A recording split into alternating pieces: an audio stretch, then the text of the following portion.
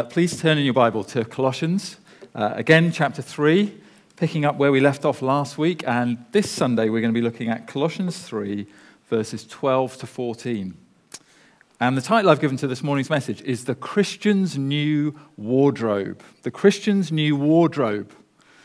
So let me start with a question.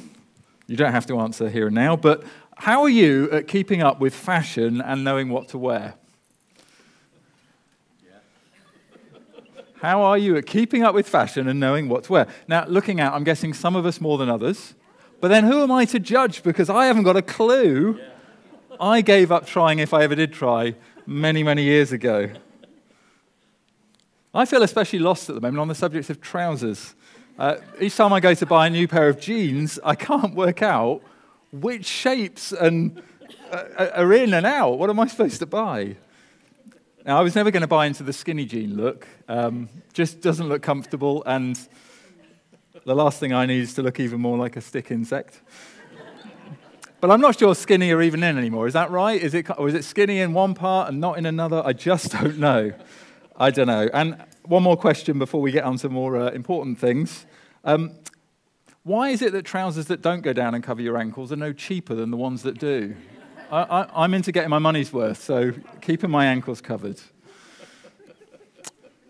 Okay, so I've given up worrying about fashion, as you can tell. But our culture loves to focus on fashion and what to wear, on what will make you look good, on what will make you look like the person that you would like to be or that you'd like to project that you are. But what's striking and so hollow about clothing fashions is just how often it changes.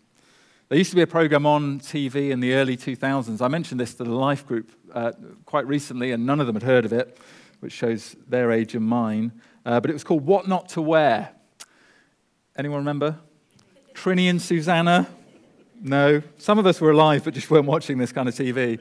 But Trinny and Susanna gave bold and confident fashion advice about what you should and shouldn't wear, based on all sorts of things about your hair and your shape and your weight and your body type. And it was supposedly the yardstick against which to measure whether your clothes were in fashion or out of fashion.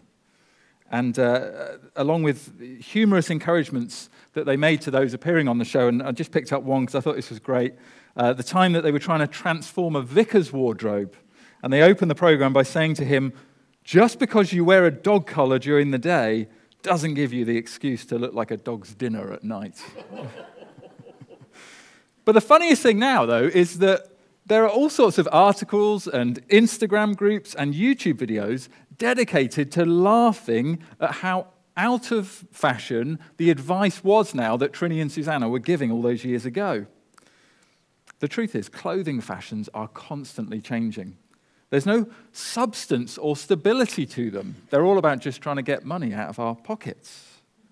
What a relief, then, to open God's Word and find that in a world of ever-changing fashions, the clothing God lays out for his people to wear does not change. The character virtues that suit and fit every Christian remain the same. The believer's wardrobe is timeless because God doesn't change. His perfect, holy, and loving character forever remains the same, and he has made it his goal to restore in us his image. Now, last week we heard about some of the old behaviors associated with our old selves, which we're now to put off and put away. But to only do that and nothing more would, of course, leave us metaphorically naked. To only focus on what we ought not to do would be as foolish as that well-known emperor who took off all his old clothes, put on some imaginary ones, and then proceeded to parade around with nothing on. Now, it sounds kind of silly, but for a lot of religious people, what you take off and don't do anymore as a Christian is pretty much all they think the Christian life is about. But that's not Paul's message. That's not God's plan for us. That's not the Christian's new wardrobe.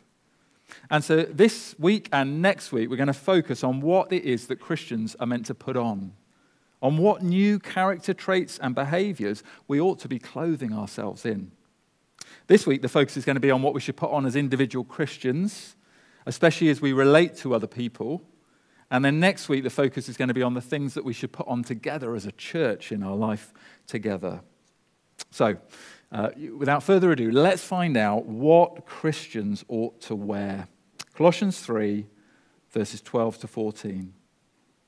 Put on then, as God's chosen ones, holy and beloved, compassionate hearts, kindness, humility, meekness, and patience, bearing with one another, and if one has a complaint against another, forgiving each other.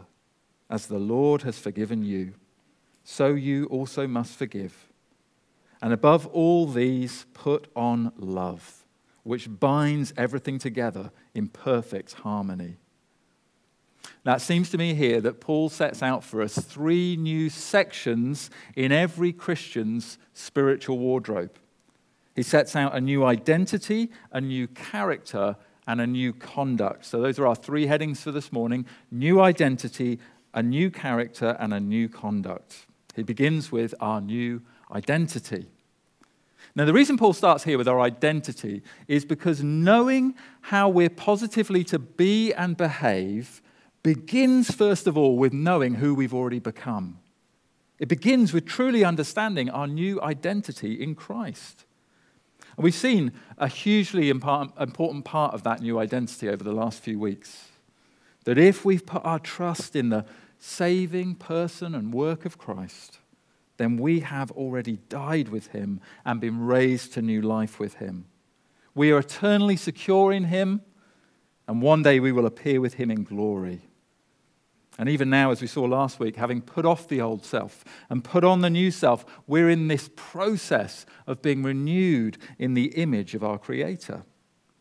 That's what has happened to us, will happen to us, and is happening to us.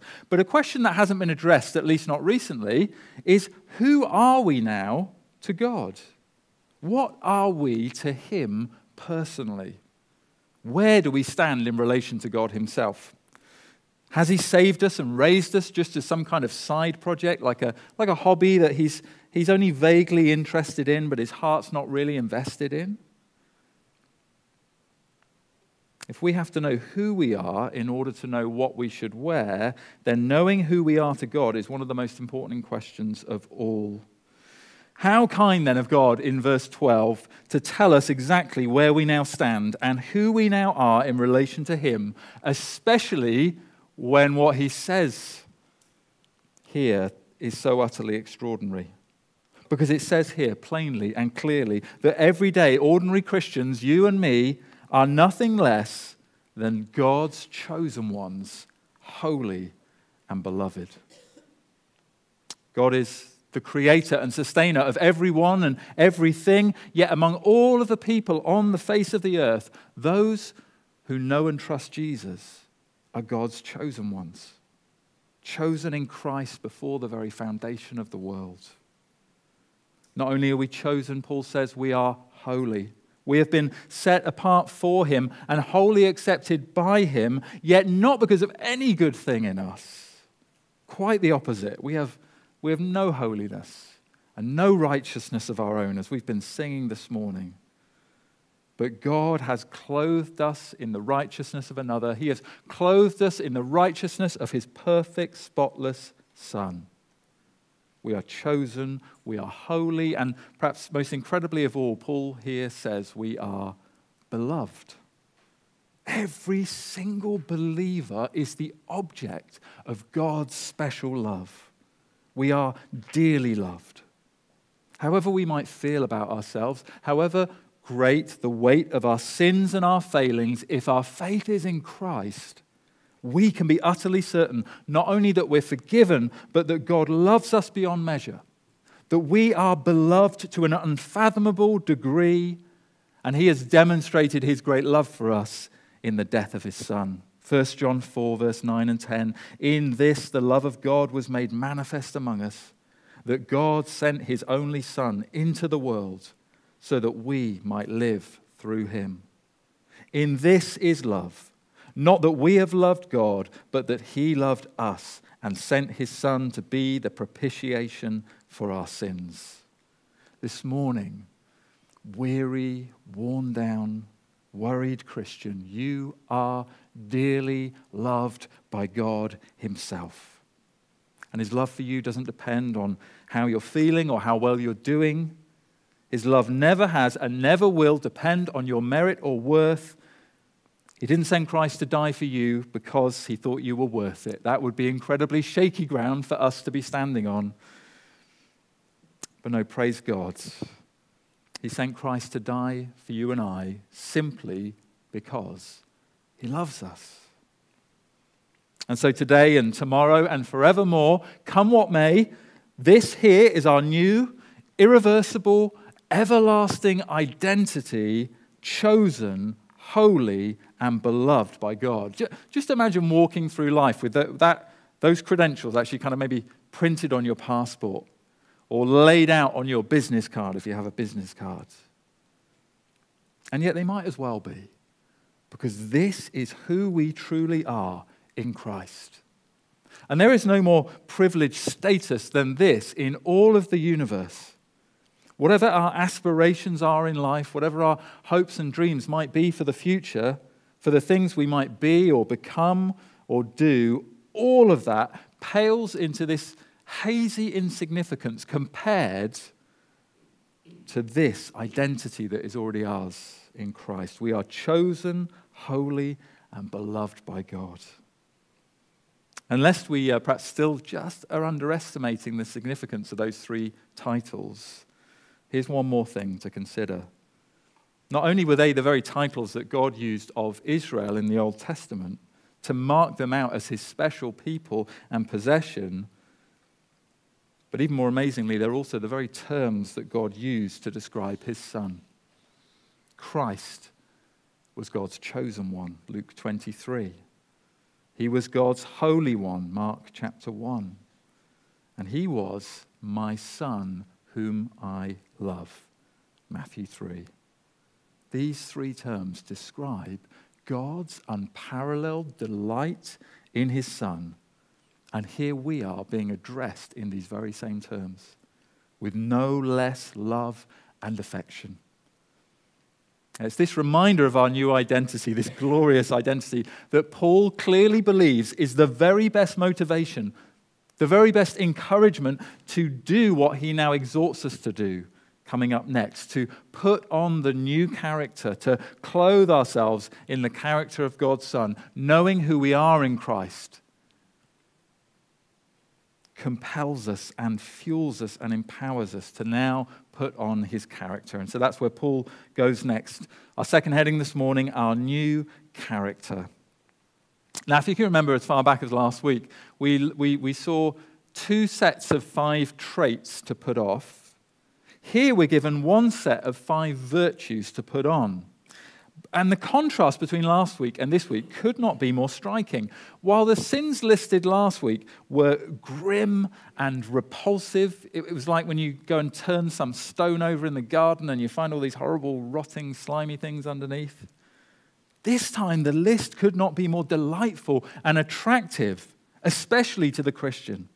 Look again at verse 12, and we're going to spend the majority of our time here in verse 12, so don't panic if we've been here a while and you're wondering how we're going to do the rest. But I really want to hone in on this particular verse. Verse 12, put on then as God's chosen ones, holy and beloved, compassionate hearts, kindness, humility, meekness, and patience. What a wardrobe that is. What a glorious array of character qualities these are. And the first thing to notice about them is that they are, in essence, a description of the character of the Lord Jesus himself, which would explain why this list is so appealing. For in them we see his portrait. Paul then is doing nothing less than encouraging us to put on the very attributes of our Savior whom we love. Like last week, I just think it's good for us not to rush over them. Let's pick them up and examine them one by one. First of all, Paul says, put on compassionate hearts. Now, this speaks of putting on a heartfelt sympathy for those who are suffering or in need, of putting on a heart that is moved deeply by the pain and the heartache of other people. The story is told of General William Booth, the founder of the Salvation Army, and the day that Queen Victoria of England went to meet him.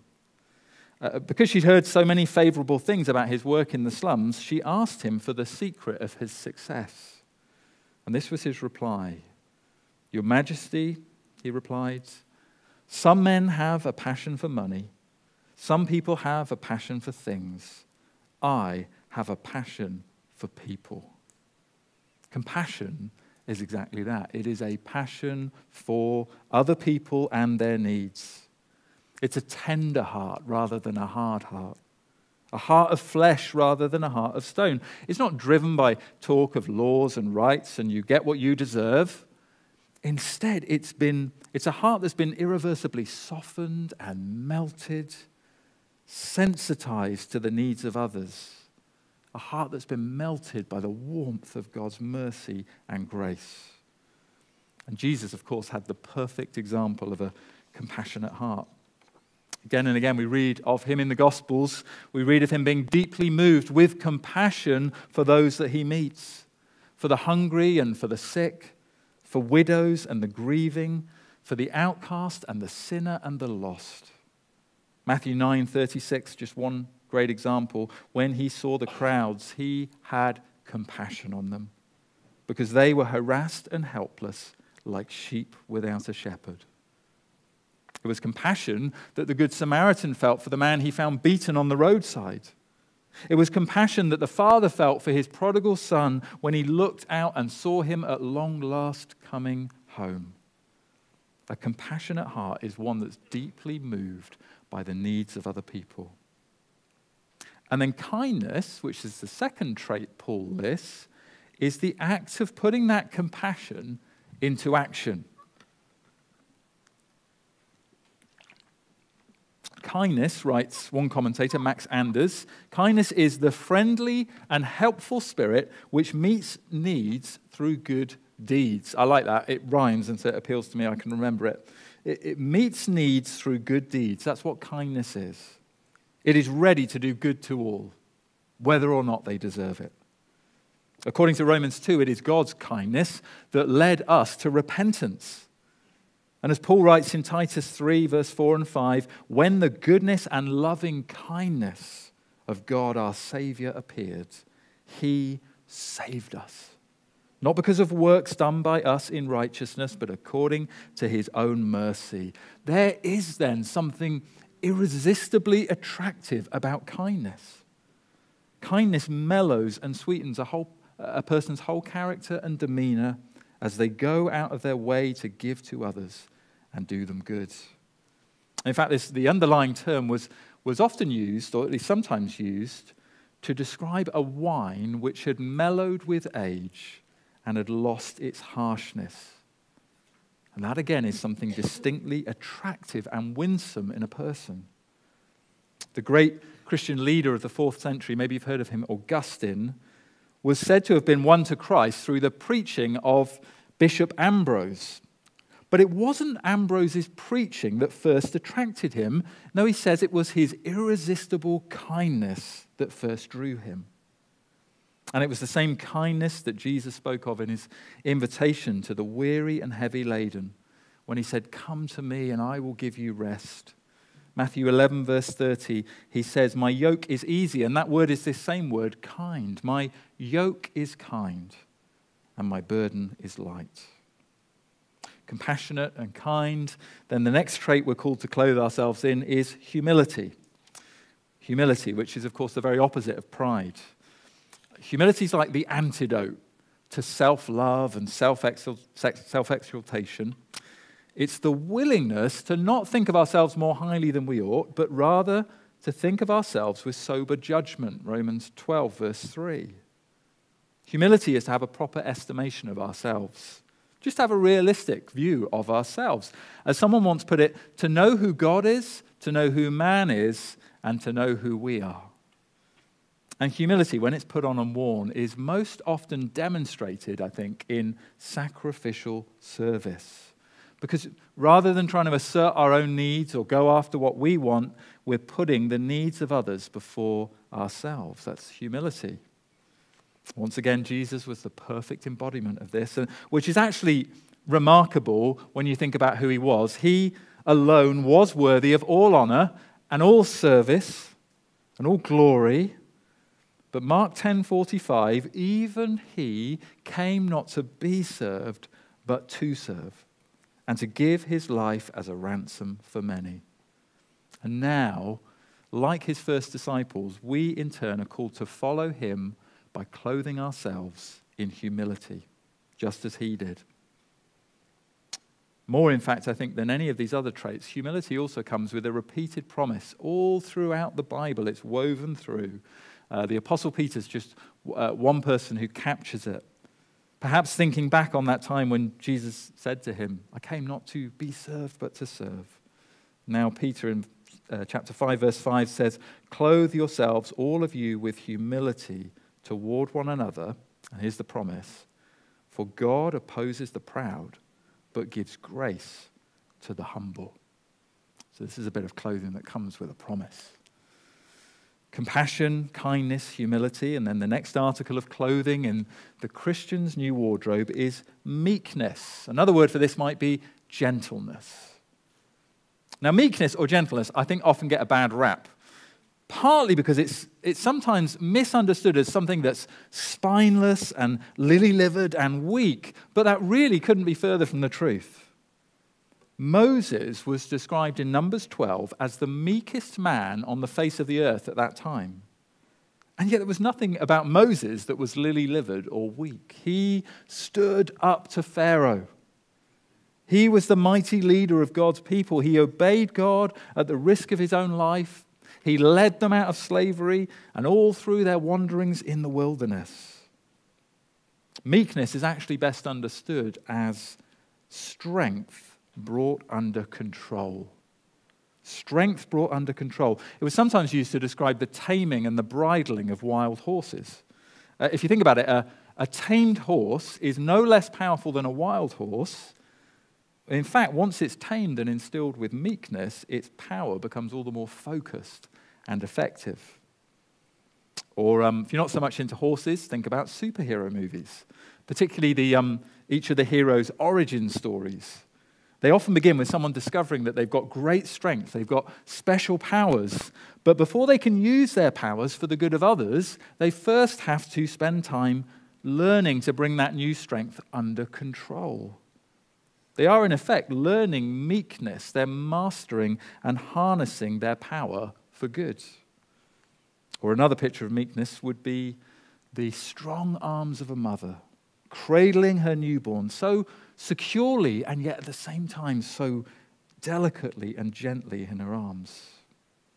Or that of a father taking the hand of their toddler as they cross the road, knowing just how much pressure to apply to grip that little hand so as to hold them utterly secure and yet not cause them the slightest concern or discomfort. That's meekness, strength under control. That's Christ-like meekness, a steel-like strength that applies itself with the utmost gentleness in the lives of other people, even when it means bearing their burdens, or enduring their sin. In fact, it's precisely when meekness in us meets with the frailty of others, or when it meets even more with the sin in others, that Paul's final virtue, patience, really comes prominently into play. So the fifth and final one he gives us here is patience. Patience is the opposite of resentment and frustration, of anger and revenge. It's a willingness to suffer and be wronged.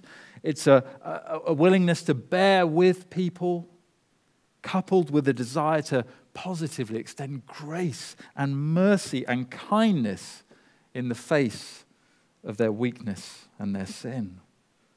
It's another fruit of the Holy Spirit. And once again, you know what I'm going to say, the perfect picture of patience is found in Jesus himself.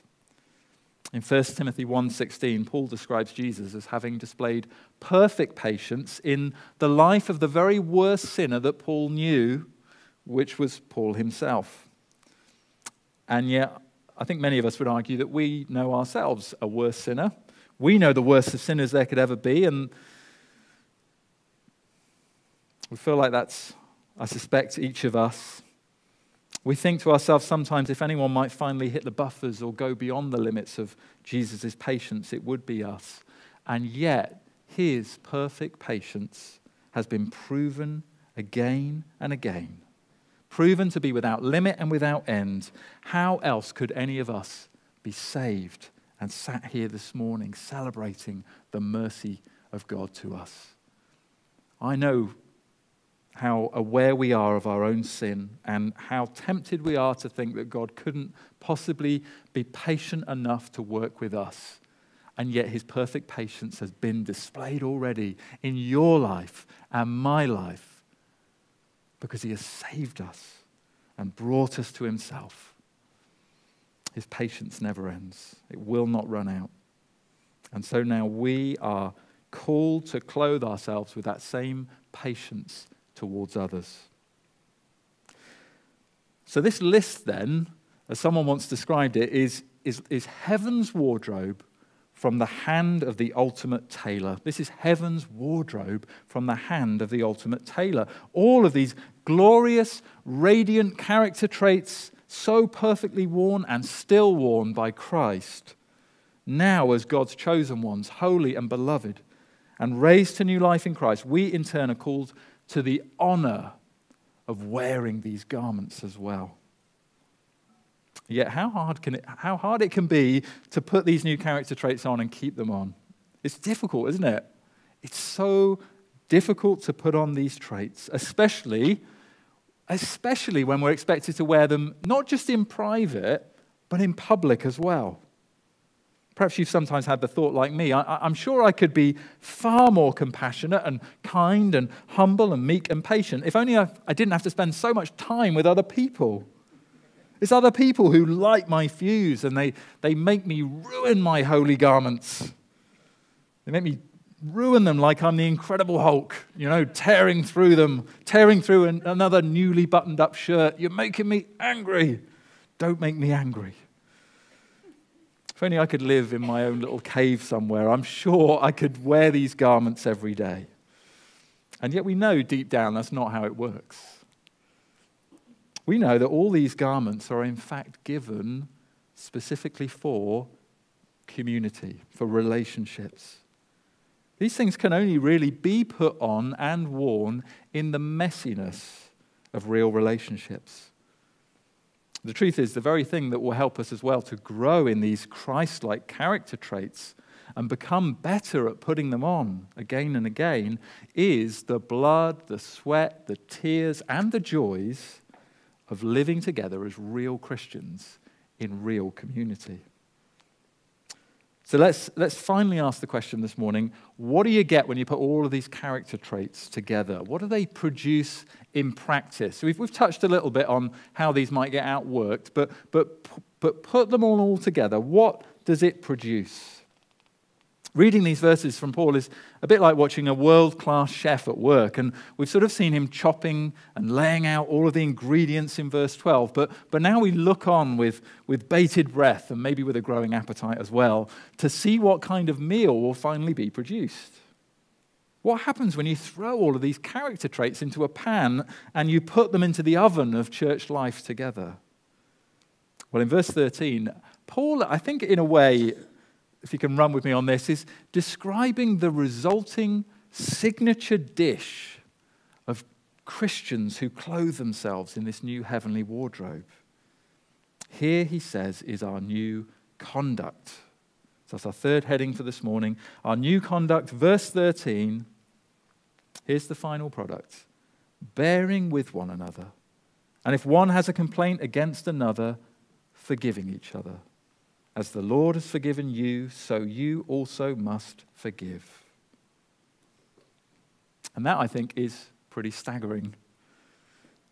One writer, John Woodhouse, says it is an astounding proposition that the characteristic behavior of the most privileged people in the world, that's us, the chosen people of God, no less, should be no more impressive than putting up with each other and forgiving each other. Not giving up on one another and not holding grievances against one another. The church, we rightly believe, because of the grace of God, is the most revolutionary, countercultural, beautiful community on earth. And maybe someone might say to us, oh, is that right? Well, tell me. That sounds amazing. Tell me, what is it that makes the church stand out as so different, so radical in the way that people live their lives together there? Well, we respond, it's quite simple, really. We're a bunch of sinners who bear with one another. We don't get frustrated with each other's weaknesses. We don't get annoyed by each other's quirks or failings. And if one has a complaint against another, we don't fall out or move churches or backbite or slander. We strive to forgive each other. That's the beautiful gourmet gospel meal that gets cooked up and served from all of these ingredients. That's the full wardrobe on display, what it looks like when those character traits, those qualities go out into the life of a real church. There's nowhere else like it in all the world. That's what makes the church such a radical, supernatural, life-changing culture to be a part of. Gracious forbearance and forgiveness. That's it. That's one of the key beauties of the church. It's a picture of the gospel of God's grace. A community of sinful and flawed and broken people who have died and been raised with Christ, displaying now, as Ephesians reminds us, before men and angels, the wisdom and the mercy, the kindness and the patience of God in saving undeserving sinners such as us. The church is a community of the forgiven, made up of people who in turn love to pass on that forgiveness. As the Lord has forgiven you, so you also must forgive. That's what Paul says. And the special verb that he uses here for forgive speaks elsewhere of completely cancelling a debt, reminding us that just as God has already completely cancelled our infinitely great debt of sin that stood against us, nailing it to the cross, so now we're to cancel all of those finite debts, however weighty they might be, of those who sin against us. And then we're just to keep going on, forgiving and forgiving and forgiving. Peter once asked Jesus, Lord, how many times shall I forgive my brother or sister who sins against me? Up to 7 times? And Jesus answered, I tell you, not 7 times, but 77 times. Meaning we must go on forgiving each other without wearying and without ceasing. We're to imitate and pass on the forgiveness that we ourselves have received from Jesus, letting go of every wrong that others have done to us. What has flowed out to us from Calvary is to flow through us and out from us into the lives of other people. That's what it looks like to have put on the new self with all of its Christ-like character and conduct.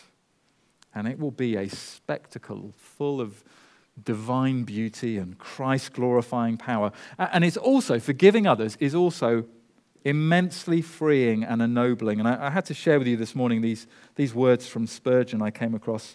I feel like we share Spurgeon quotes a little too much, and so I've kind of got an extra harsh filter now, which is it's got to be really good to include it. But this, I think, is really good.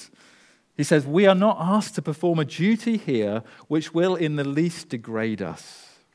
Revenge is paltry. Forgiveness is great-minded. Was not David infinitely greater than Saul when he spared his life in the cave? And when he would not smite him as he lay asleep on the battlefield? Did not the king humble himself before David when he perceived his forbearance? If you would be the greatest among men, bear injuries with the greatest gentleness. If you would win the noblest of conquests, subdue yourself. To win a battle is a little thing if it be fought out with sword and gun, but to win it in God's way, with no weapons but love and patience and forgiveness, this is the most glorious of victories. Blessed is that man who is more than a conqueror, because he inflicts no wounds in the conflict, but overcomes evil with good. In the process of such a conquest, the warrior is himself a gainer, A nation in fighting, even if it wins the campaign, has to suffer great expense and loss of life.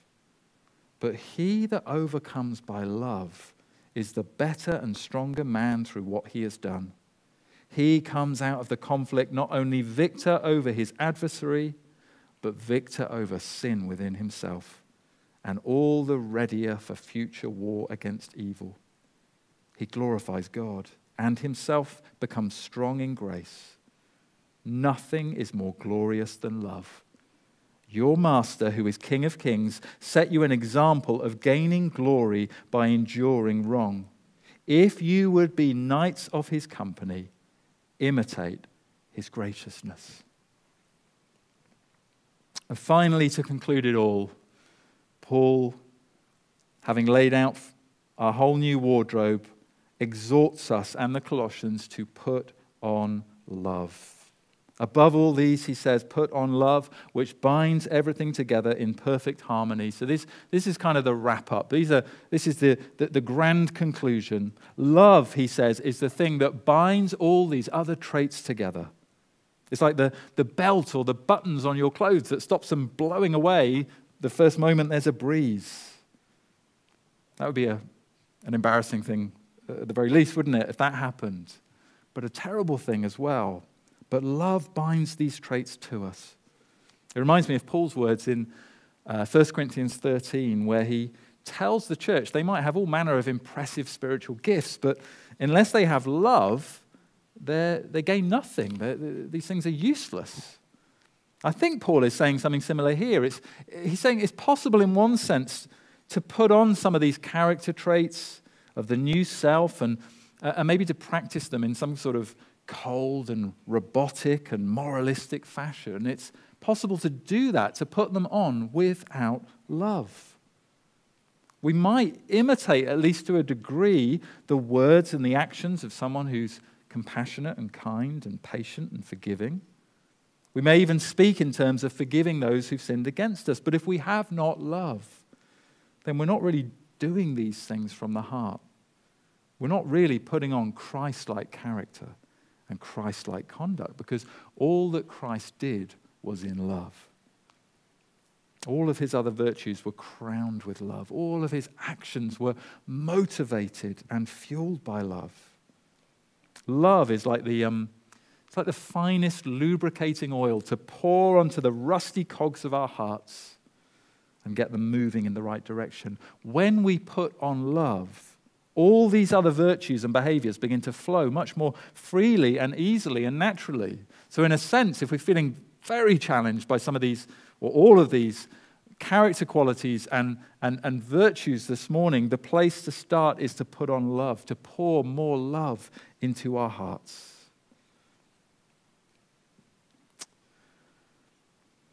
It's no coincidence that it becomes far easier to be patient and kind and forgiving when our hearts are full of genuine, affectionate love for the person that we're interacting with. Don't you find that so much easier to be gracious, to be kind, to be patient to someone you already love?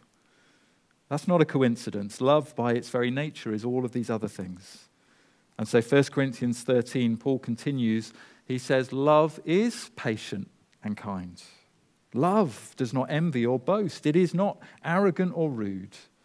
It does not insist on its own way. It is not irritable or resentful. It does not rejoice at wrongdoing, but rejoices with the truth.